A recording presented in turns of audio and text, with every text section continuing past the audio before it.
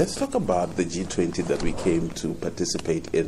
What are some of the outcomes that came from the meeting of the foreign ministers and some of the interventions that you did? Well, we had very good discussions, particularly around food security, I thought, as well as collaborating in climate change matters.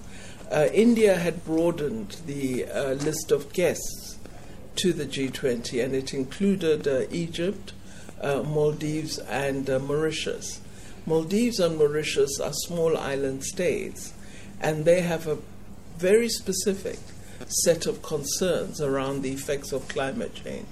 So I thought for the first time, you really had the smaller states being able, in the context of a G20 meeting, to set out some of the difficulties and constraints that they have faced with cyclones and other disastrous weather events. But all of us agreed that we need to have greater collaboration and attention to addressing the effects of climate change. We spoke as South Africa about the Just Energy Transition Partnership and the fact that we now have a plan for investment as South Africa, and that while we appreciate the partners' promise of $8.5 billion US, much more funding than that would be needed in order to implement a real just energy transition. As the only country from the continent that is in the G20, do you feel that we also carry the hopes and aspirations of the continent to this multilateral forum? Well, I think so, and we've always made sure that Africa is a reference point in all our contributions. But what's great is that the African Union is now increasingly accepted as having a seat at the G20.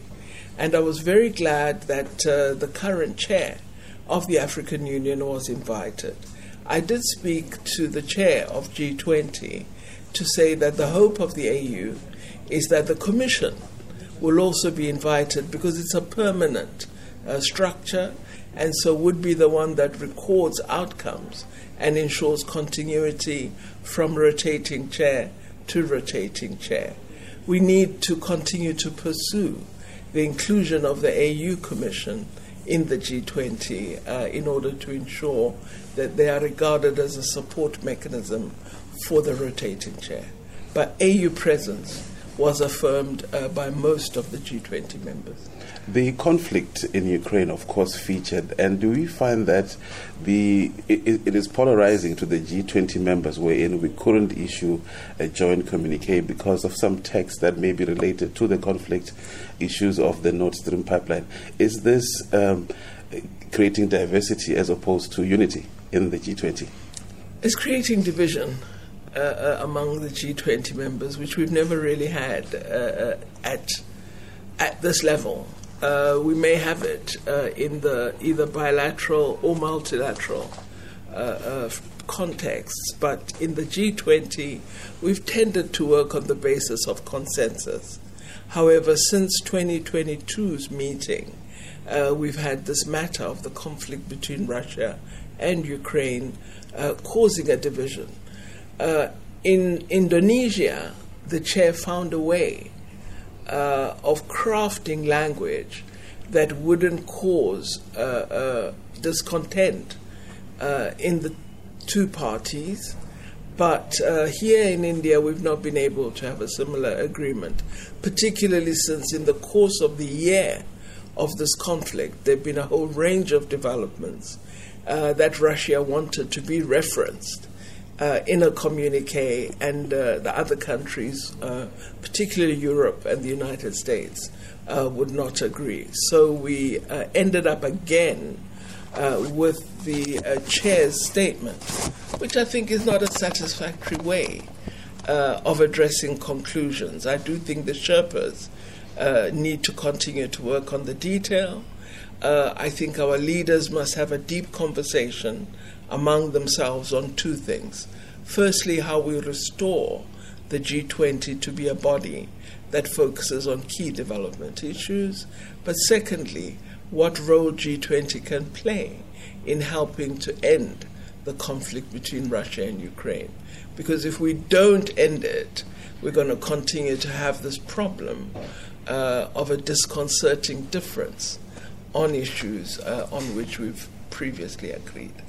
Tied to the G20 was the Raisina Dialogues. You participated in a panel discussion where a lot of issues did come to the table, issues of terrorism, issues of intellectual property, issues of dealing with climate change, and whether the development agenda and the climate change agenda are competing items.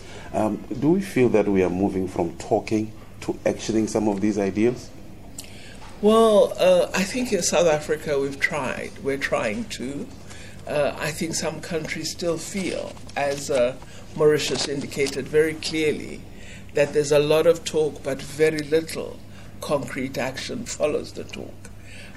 We all referred to the $100 billion promise that was first referenced several years ago at a COP conference. Up to now, we've not seen those funds flowing. And without the finances, developing countries cannot move on the required action in response to climate change effects. So it's vital, as I think the delegates attending Raisina seemed to agree, that the finance must flow, that countries that have made the promises must honor their word and ensure that funding is available, one, for mitigation and adaptation, two, for really poor countries that cannot have the liquidity to respond, and thirdly, that there must be technology transfer and support for innovation that accompanies the funding that we hope will flow. You also held bilateral exchanges with some of your counterparts, including the United States, Indonesia, Brazil, Sri Lanka. Can you also touch on that? What were some of the discussions that took place? Well, with the United States, we really focused on peace and security. And, I did the tasks I carry out, which are to remind the world that the African continent is suffering from instability in several parts, and that we have to bring greater attention to addressing those conflicts. We can't neglect Libya. We cannot neglect the Sahel. We can't neglect Mozambique. We can't neglect Eastern DRC. And we worry when we see world conversations that exclude conflicts on the African continent, because we're a continent in dire need of development. And insecurity and conflict are a direct object that negates development. So it's important that we address instability, that we address violence and insecurity, because once we've addressed them, we will be able to focus on the real thing, which is development. And so I reminded Secretary Blinken that we want to see American attention to conflicts all over the world and not just in one part.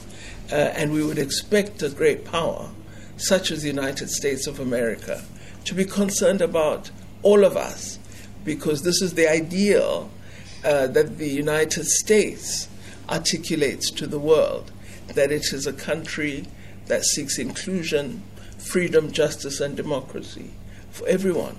And I was saying to him, we welcome the statements the United States has been making with respect to Palestine and the violence being meted out against the Palestinian people, and that along with them, we do hope for a two-state solution, and that we could persuade Israel to begin to work toward putting in place those steps that will make a two-state solution a genuine hope and reality for the world. The drills we conducted just recently in South Africa with China and Russia, the West seems to be condemning that. They say it was insensitive just on the anniversary of the conflict in Ukraine. What do you have to say about that?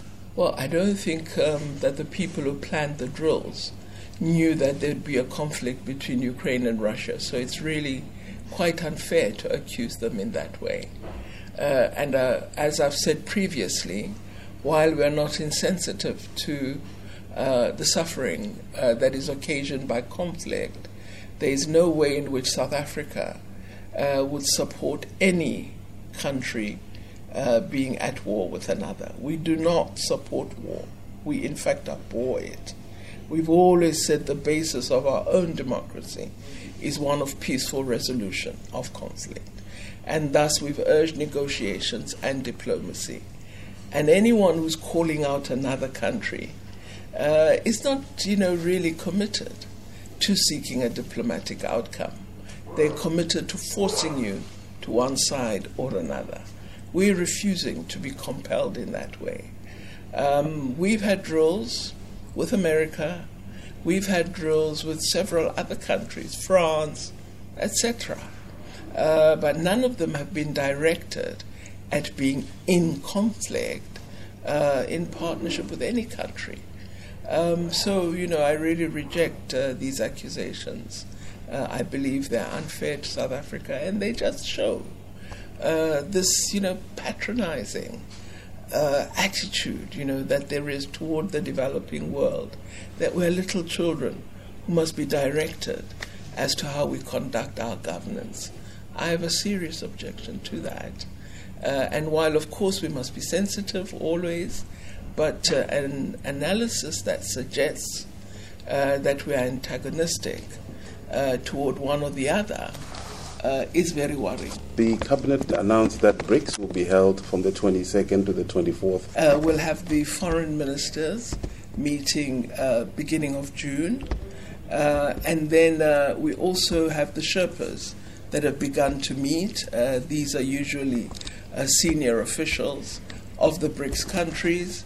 The meetings are all being held in South Africa. We have over 212 different working groups, think tanks, universities, and so on, youth, women, business sector that are going to hold meetings. And all of this is going to take place in various cities of South Africa, including some of our lodges, I see. So I am excited that our country has chosen the theme BRICS and Africa, a partnership towards sustainable development and inclusive economic growth. I think this is a really appropriate theme because South Africa has always asserted that it must work toward a better Africa, and our BRICS focus includes a very firm partnership between BRICS and the African continent. Do we feel that we are getting there wherein there is starting to be a proper counterweight in bringing other currencies to also balance out the global financial systems? Well, I think we wanted to create a BRICS development bank. I'm not sure at its inception that it was seen as in opposition to anything, because that would be an error. The dollar is extremely established. You have to really have muscle to, seek to be a challenge to it. So I think it would take time. I don't think it's a wrong thought by any means, but any suggestion that there's an immediacy about it, I think would over-assume our capacities. I think it's an aspiration that we need to have, but we must strengthen our economies, we must build solid institutions. And I believe the performance of the NDB has really been excellent thus far, and I hope it will continue to do really good work, to be supported by BRICS member states. But also, I'm thrilled that other countries have become party to the NDB. Lastly, Minister, we're taking it back home. There is an expectation of a reshuffle, a cabinet reshuffle in South Africa. The president was meant to announce it, and then unfortunately he fell ill. And I think the country is of this idea that do the ministers get briefed prior this shuffle as it happens, or is it they get surprised as well? I think I'm so out of the country that really the thoughts in my head are: be prepared for your bilateral with Brazil, be prepared for your bilateral with France, with the United States, with the United Kingdom, have your statements ready for the G20 meeting, be ready for a panel that is extemporaneous and you don't have any prepared note. So I don't have really much time to be thinking about reshuffles.